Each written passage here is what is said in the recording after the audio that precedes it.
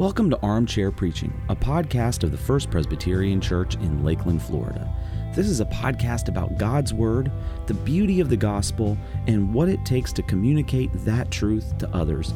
I'm your host, Pastor Zach McGowan, and on today's episode, Pastor Kenny and I welcome Pastor John Fullerton to the discussion as we talk about our backgrounds in preaching and Pastor John's first sermon as the pastor of FPC Lakeland. We hope you enjoy the conversation. This is our 9th episode of Armchair Preaching, and it's a very special episode of Armchair Preaching because we're here with John Fullerton, our new senior pastor. Glad to have you, John. Thanks. It's great to be here. Very exciting to be here. And also is Kenny. Yep. Pastor Kenny, who's been with us pretty much every week for the last 2 months with Armchair Preaching. And today's kind of a different deal because normally we'll be talking through, if people have been following along, we talk through our individual messages that are related to generally the same topic. But this Sunday, John, you were in all three services, and we were just talking a little bit about it, and you felt pretty good about it. Yeah, it felt good. First off, it's just great to be here after we were just in staff meeting talking about this, just after all of the things that it takes to move from one place to another and to move into a new call.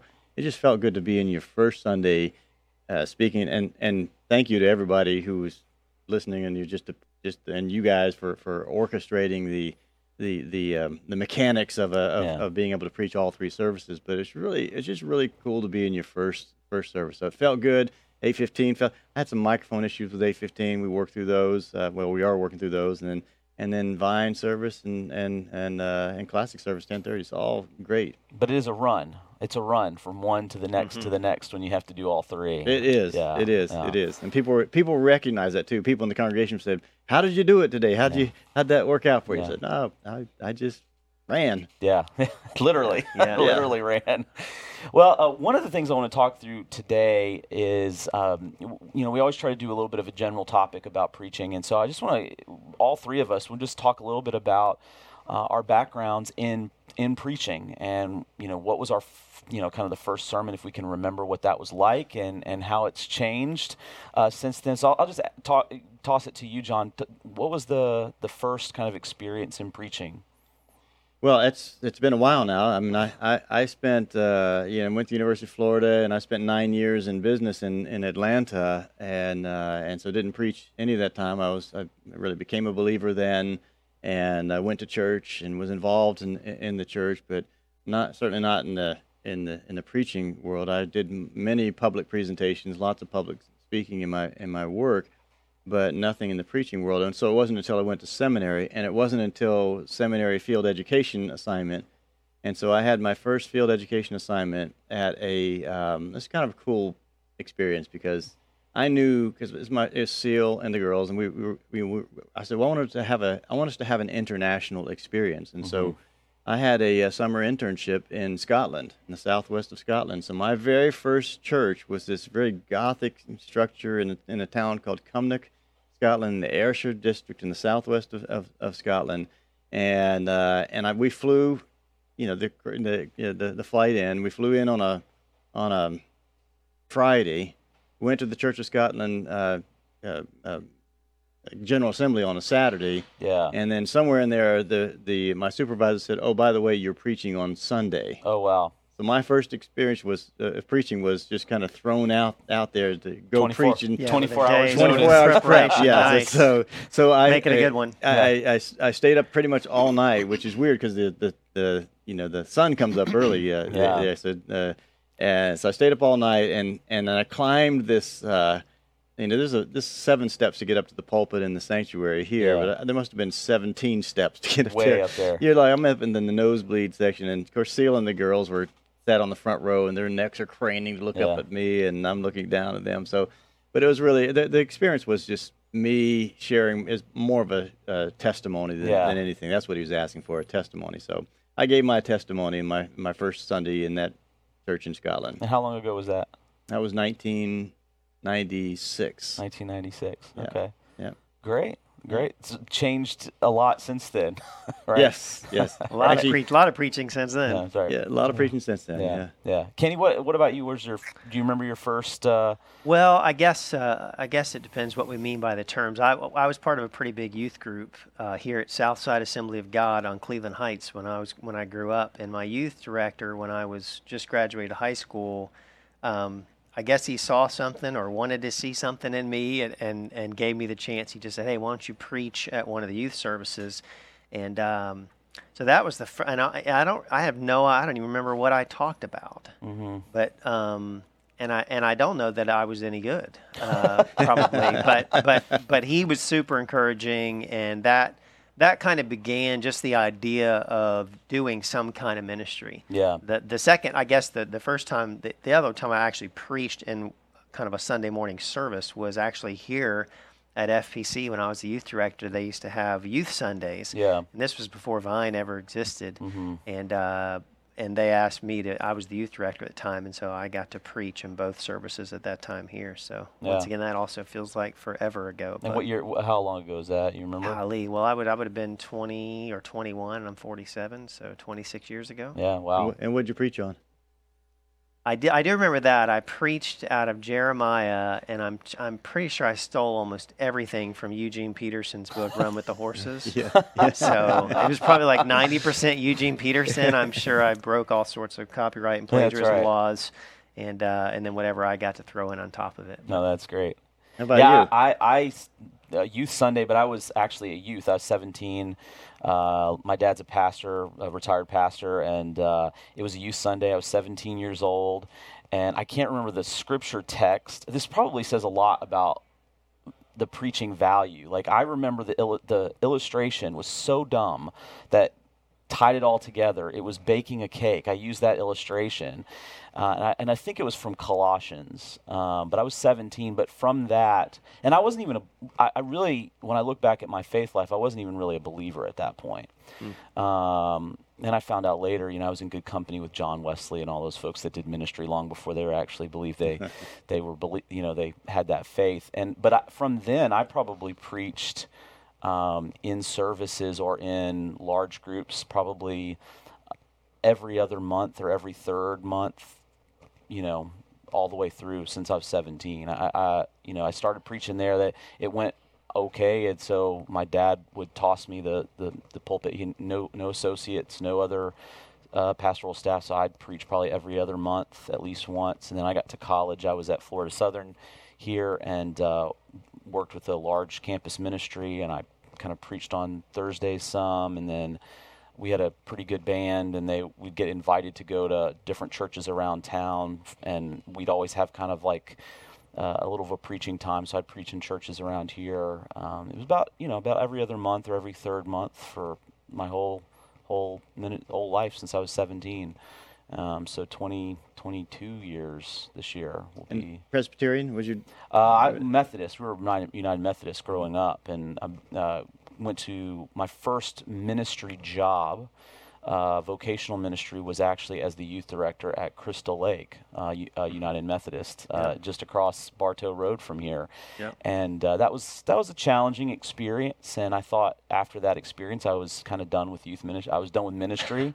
I was gonna go work for some sort of newspaper or magazine. That's what I went to school for, some sort of public relations firm or ad firm. And then I got the call to First Haines City, where my future wife's dad was a pastor, and they needed a youth director and someone who could start a contemporary worship, help them start a contemporary worship service there, and then that's really where I cut my teeth, huge. So, but those first sermons are always cringe sermons, In my preaching class in seminary, they had us say, what was the best sermon you ever heard and the worst sermon you ever heard, and the first guy stood up and said, the worst sermon I've ever heard was my first sermon. Oh yeah. I definitely. And he said it was just awful. He said his message was like And you are so lucky that I have come here to preach this message from God to you all from on high, to you little people down here. Oh, my word. And he said, and on the way out, because they just like you with the youth, they just love that the youth were speaking. He Just said, there. "You are such a great job. Thank you so much." They were very encouraging. No matter how bad it was, they just wanted them to be encouraged. Well, because nobody, it's interesting as you think about the fear of speaking, the fear of public speaking being so high that people are just so glad they're not up there speaking, so they want to try to encourage you. You'd really have to blow it here for somebody to say a negative or critical word. Well, I remember hearing that, the fear of public speaking was one of the, it's the top fears that people have. It goes beyond even people's fear of dying in some respects. And I always think of that as so crazy to me, because we get up every week in some capacity, and it doesn't, and I think that's the power of the Holy Spirit in that. And even my first sermon, I don't remember being super nervous. I don't remember being super anxious. Do you guys remember being super? You had 24 hours notice, and I've been in those shoes where you have like 24 hours to get ready, and I've been a little nervous there. But do you remember being super nervous, John? I remember being tired from all the travel, and then a full day in Edinburgh the day before, and so I was tired, and this is just not so much nervous, just a sense of don't screw it up. Don't screw it up. I was petrified. Yeah. Sweating. That's probably why I don't remember anything. I was so scared. Well, you remember you stole Eugene Peterson and... Well, that's true. Here, here. Here. Well, yeah, both those were really kind of nervous. I just remember being really nervous. Yeah. Do you guys feel that now? Do you get any kind of sense of just, I don't know about nervous, but just jitters or did you feel that, this was your first Sunday really preaching here.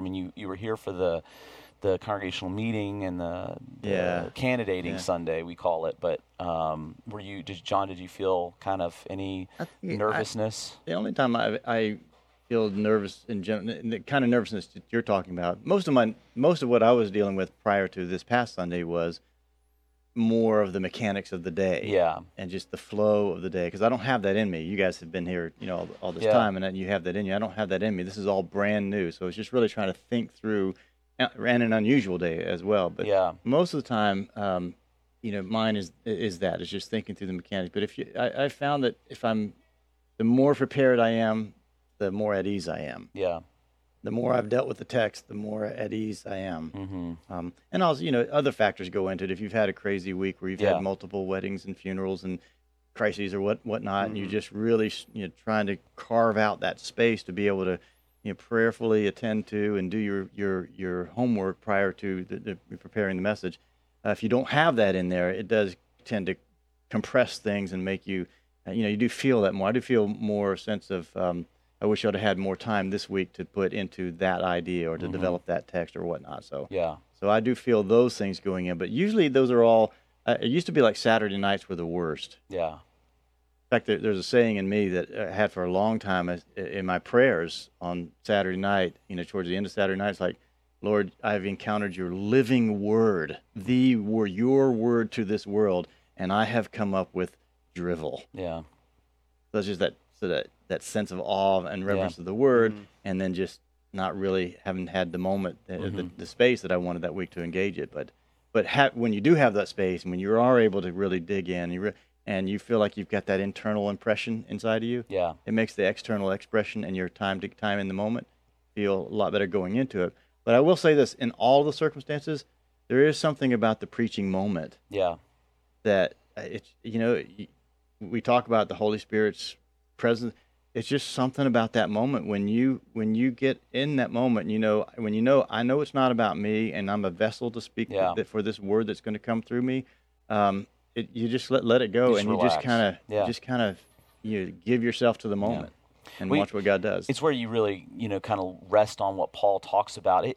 I'm just throwing out seeds here. It's really God that's got to do the work, and so the pressure really comes off. At least I feel like that. I feel more pressure in the preparation. Yeah.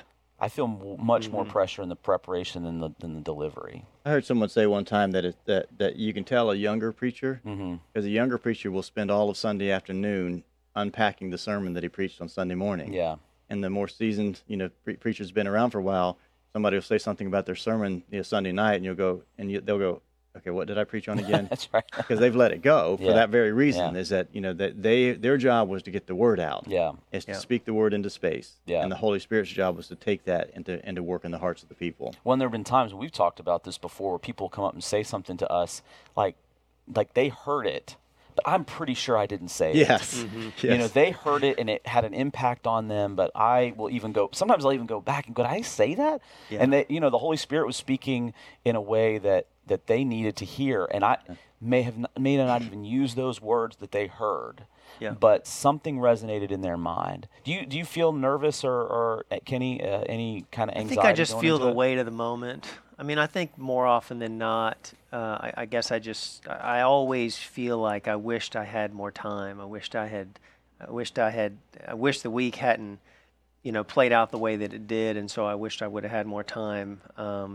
And therefore, sometimes I guess I just feel the weight of I want to do a good job, and I want to be effective, and not John, I think you hinted at this. Just I think the battle we all face of, is this about me, or is it about effectively being a voice for God's word? And I think that line is really hard to balance sometimes, and so I think if there's, when I'm spiritually healthy and I'm in a good space spiritually with God, I think I just feel the weight of, I just want to be effective for Him. I want to do what He wants me to do this morning. And I think if I'm not as spiritually healthy, then I can get stuck in I wonder if I'm going to come off well today. I wonder if people are going to think this is a great sermon and that I did a great job. And oftentimes that Sunday afternoon, I'm depressed, I didn't do very well. Oftentimes that's a telltale to me that I've made it about me. Yeah. That I'm not. I wanted people to be more impressed with me, and I don't feel like I did that this morning. Then I can know, okay, that's a red flag, man. It's not really. If I just faithfully did what God called me to do, then Sunday afternoons I should just be able to say, well, whatever. Whether that was a home run in my book or not, I think I did what God wanted me to do. Yeah. And the interesting thing too is I think we probably all have experienced it. The messages that we really felt like we had all these great points and we had it hammered it down, and we brought, we pulled out the Greek or the Hebrew and we just kind of poured into it, versus the messages where, man, we've come in broken vessels. My experience is that a lot of those times when I'm just coming in, Lord, I really, like you said, the drivel, the Holy Spirit does so much more work when I understand how broken a vessel I am, and when I just come in totally like, do the work, absolutely. But sometimes going in, I've always got to remember to go in with the confidence in the Lord and not my own strength. Yeah. Because if I go in with my own strength and confidence, or I feel super prepared, I'm really prepared today. Prepared in what way? Is it the reliance on the Holy Spirit? Is it the reliance on God to do His work? The reliance on the Scripture to be, the bread that people need, or is it in my own preparation? I think that's one of the great strengths of our tradition, though, is that one of the things that we do is that, because you can come in on fumes. Yeah. You can come in on fumes. I've had so many experiences just like you're talking about, where I wasn't feeling well, or I had this crazy week, and you just feel like, I'm coming to this broken. Yeah. I'm coming to this empty, and then you come out of the preaching experience, and people go, I think it may have been your best message ever, Pastor. And you go, God, that was.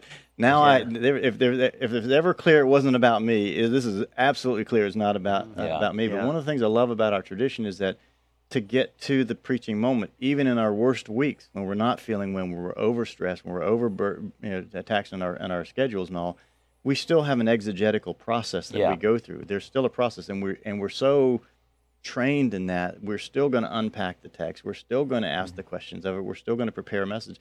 And so I think our process lends itself towards helping our people understand what this text is about, because we've been trained to do that. Yeah. Yeah, well, let's talk about this week a little bit. You preached out of 2 passages, one from Exodus, one from 2 Timothy, John, and give people just like a thumbnail if they missed it. And I'm going to encourage people, if they missed this past Sunday, check it out online. It's on our YouTube page. You can see both the 8:15 message and the Vine message, and you got to compare and contrast. But so if people haven't heard it, give us a sense of 30 seconds. What was it about? Sure. Well, obviously, it's my first sermon here as a pastor, and so I wanted to sort of set a, like I did in the first time here when I was candidating, set a theme out here, and so it was the moment in the of the Old Testament in the book of Exodus when the people are about to cross the Red Sea. They're fearful. Because they're trapped, the army's coming after them. They've been released, but they haven't been delivered yet. And so there's this moment where the people are crying out to Moses and saying, "Why have you brought us to this place? We should have stayed there in Egypt." And Moses declares to them, it's just this really interesting thing. And it's funny, I didn't play this as hard as I thought I was going to play it on Sunday. Was that this is because it's almost comic in some ways. This idea of stand still and watch what God will do, and then God saying, right afterwards, get moving. You know. But it's that idea, and that's really how the message of we have to stand still and trust God in our life together, watch what God will do, but we also have to move. There's action to be carried out. And then I pulled in the 2 Timothy, and I didn't really sit much with the 2 Timothy at all. I mean, it was really just like when we are moving, what is it that we were doing? And I wanted to go somewhere in 2 Timothy, and this is one where I didn't unpack it as much. That just say, well, what does that look like? Yeah. What does the work of the follower of Jesus who was moving out and in the faith look like? And so that's what Paul was saying to Timothy in this large way of there's a lot of problems out there, but you preach the word, you stay steady, you stay in the word, you correct false teachings and all the things that you do in faith. Mm-hmm. And it's the balance too. I mean, I think you're talking about the balance of faith individually, and then also the balance of faith in a congregation. We are constantly having to rest on the Lord's provision in our life, but that should always compel us to be in the Lord's work. And that I think that was that's the big idea, and especially at this season in our congregation, it's important because we've been waiting, right? I mean, if it came down to trust God in everything, just in the innermost being of your heart. Trust God in every situation and do the work. Yeah. I was thinking back to there used to be a Henry Blackaby study that came out called Experiencing God. Experiencing God, and one very simple thing that he said a long time ago that I thought about when you were preaching on Sunday was he just had this idea that there you have to have a sense of what's God doing, and so you start with what's God doing, and then just go join him in whatever he's doing. Yeah. And the idea is, and he made a very simple thing. He said it's a lot easier to steer a moving vehicle. Yeah. That once you get a sense of what God wants you to do, he wants you to get out there, and he can't empower you to do it until you actually go out and begin to do it. Mm-hmm. And that's what I thought. It was kind of like the stand still and see what the Lord's about to do is just a way of saying, it's a reminder, kind of like the preaching thing, that God's about to do something. Yeah. It's his power we're going to lean into. But then there's that moment where you have to say, okay, but my faith, I have to actually now entrust myself to him and go. The vessel. So I thought that was a cool. Yeah. Yeah, and then you pulled in scene from the Israelites' time just on the border of the Promised Land, from Numbers 13. Obviously, it was significant to me. Our son is named Caleb for that reason, dead on. The idea that God's given them all these promises, and he's demonstrated over and over and over again. And then they get right to the border of the Promised Land. That first generation gets right to the border. They send in the spies to kind of spy it out, and the report is don't go. Overwhelmingly, those people are huge. The majority, like you said, the majority report versus really the report of one, and Joshua joins in as well, but is to say, dude, these are giants in the land. There's no way. Yes, God is accurate. It is a land flowing with milk and honey. There are fruits. See all that. See all the opportunities. It's great. But we're safer over here. Yeah. And that safety versus trust. Yeah. The trust of faith, the faith is not entering into a season where you feel safe Yeah. all the time. You know, But- Gary Haugen spoke at one of the fellowship conferences one time. He's the president of International Justice Mission, Yeah. and he gave a talk about churches and safety. Yeah, And what his basic message was to the churches was, "You're too safe." you're too safe. And just it was one of the best 45-minute messages, just worth listening to this day, because it's just he talked about how we want to play it safe when in fact there's an adventure out there, and we go along, but we miss the adventure. And he said, and it's the adventure. I mean, this is kind of the tie. This was in the back of my mind. A couple of things were in the back of my mind. Well, that idea that there's an adventure to be had, but we're missing it because we're playing it safe. Yeah. And that sort of both and, I took a course on the theology of John Calvin with Dr. Willis Watkins at Princeton Seminary, and he said, if I could just boil down Calvin's, the basic message of Calvin is that there's nothing in the world that you can do to earn your salvation, and you better get busy doing it. Yeah. In other words, Yeah, absolutely. It's all up to God, but out of that's going to come this radical desire to work and to do things because we're so inspired by what God has done for us and for our salvation. Yeah, absolutely. Cool. Yeah, and I think we especially in our culture, our Western kind of Christianity, have a real hard time with understanding the risk that faith should compel us to. That we serve a God that is compelling us into lands of giants, but on the other side is all the promises as well too. I'm in this course with C.S. Lewis, and that famous line from the Chronicles of Narnia when they are trying to understand who Aslan is, and they ask, is he a safe lion? Is he a tame lion? And they say, no, he's not safe, but he is good.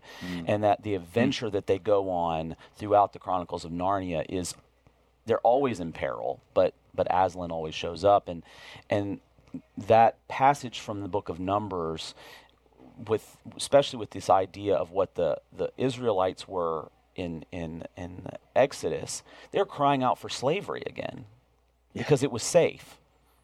Whereas God is calling them, and Moses, as his instrument, was calling them out into a land that, they're going to have battles, but God is going to be there all the way. And I think I think the challenge. powerful. I think the challenge to that whole idea, though, is that if you follow God, if you take the venture, if you take the risk, if you join Him on this great adventure, I think it's helping people understand that there's like real, genuine risk. Yeah. Like just because you choose to follow Him, you choose to join some ministry or do mission work or do something else, that somehow you're insulated, like you're now encapsulated inside the protection of God, and nothing can harm you. And like we've sent mission teams, and it's interesting how often in our prayers, Lord, get them there safely, bring them safely home. And that's not a promise of God. That's not a guarantee of God. I was telling my kids about a youth guy at a church here in Lakeland when I was serving at Highland Park Church, who had gone on a mission trip to Haiti and had cut his arms on barbed wire one day doing some construction work they were doing. And the next day that he was passing by the infirmary, and there was like this emergency, hey, we need everybody to get here, help us move a patient who's in cardiac arrest, whatever. And so he put his arms underneath this patient who had bed sores all over his back. Oh my gosh. And was HIV positive. And this guy contracted HIV on a missions trip. He was leading a youth missions trip, and he himself contracted HIV. And it was just always it created such a dissonance in me at first, because it shouldn't have, but it did because of that very reason. It's like, oh, well, he was doing missions work. Surely God's going to protect him. But he didn't in that sense. Now, it doesn't mean God didn't still bring an amazing work out of that, but it was like, well, it was dangerous, and it cost him in a sense. Yeah. But... Well, and I think, as we head into this new season, next week, a new sermon series on some of the saints that are mentioned in Hebrews 11. That's going to be a recurring theme.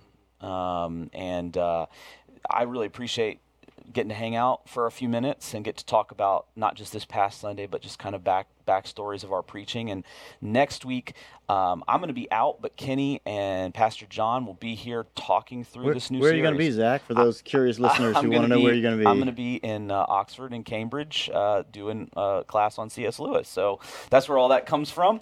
And I thought seriously about trying to call in and still participate, but I knew that was going to be suicide. So Kenny and Pastor John, you guys will be still talking through this new series. And I think a lot of the same themes will come up, and how even in the middle of those risks, Christ is still faithful to us, and it'll be very cool. Again, if people have missed any one of these episodes of Armchair Preaching, I encourage you guys, check it out on our website. We have a little tab in our sermon section. We also are on Apple Podcasts, Spotify, Google Play, Stitcher. Go and subscribe right now. Listen to the back episodes and check out all the sermons on our website, our YouTube page, our Facebook page, and I think you'll be glad that you did. So, guys, glad to hang out with you guys today. Thank you so much. Thanks, Zach. Yeah, thanks, Zach.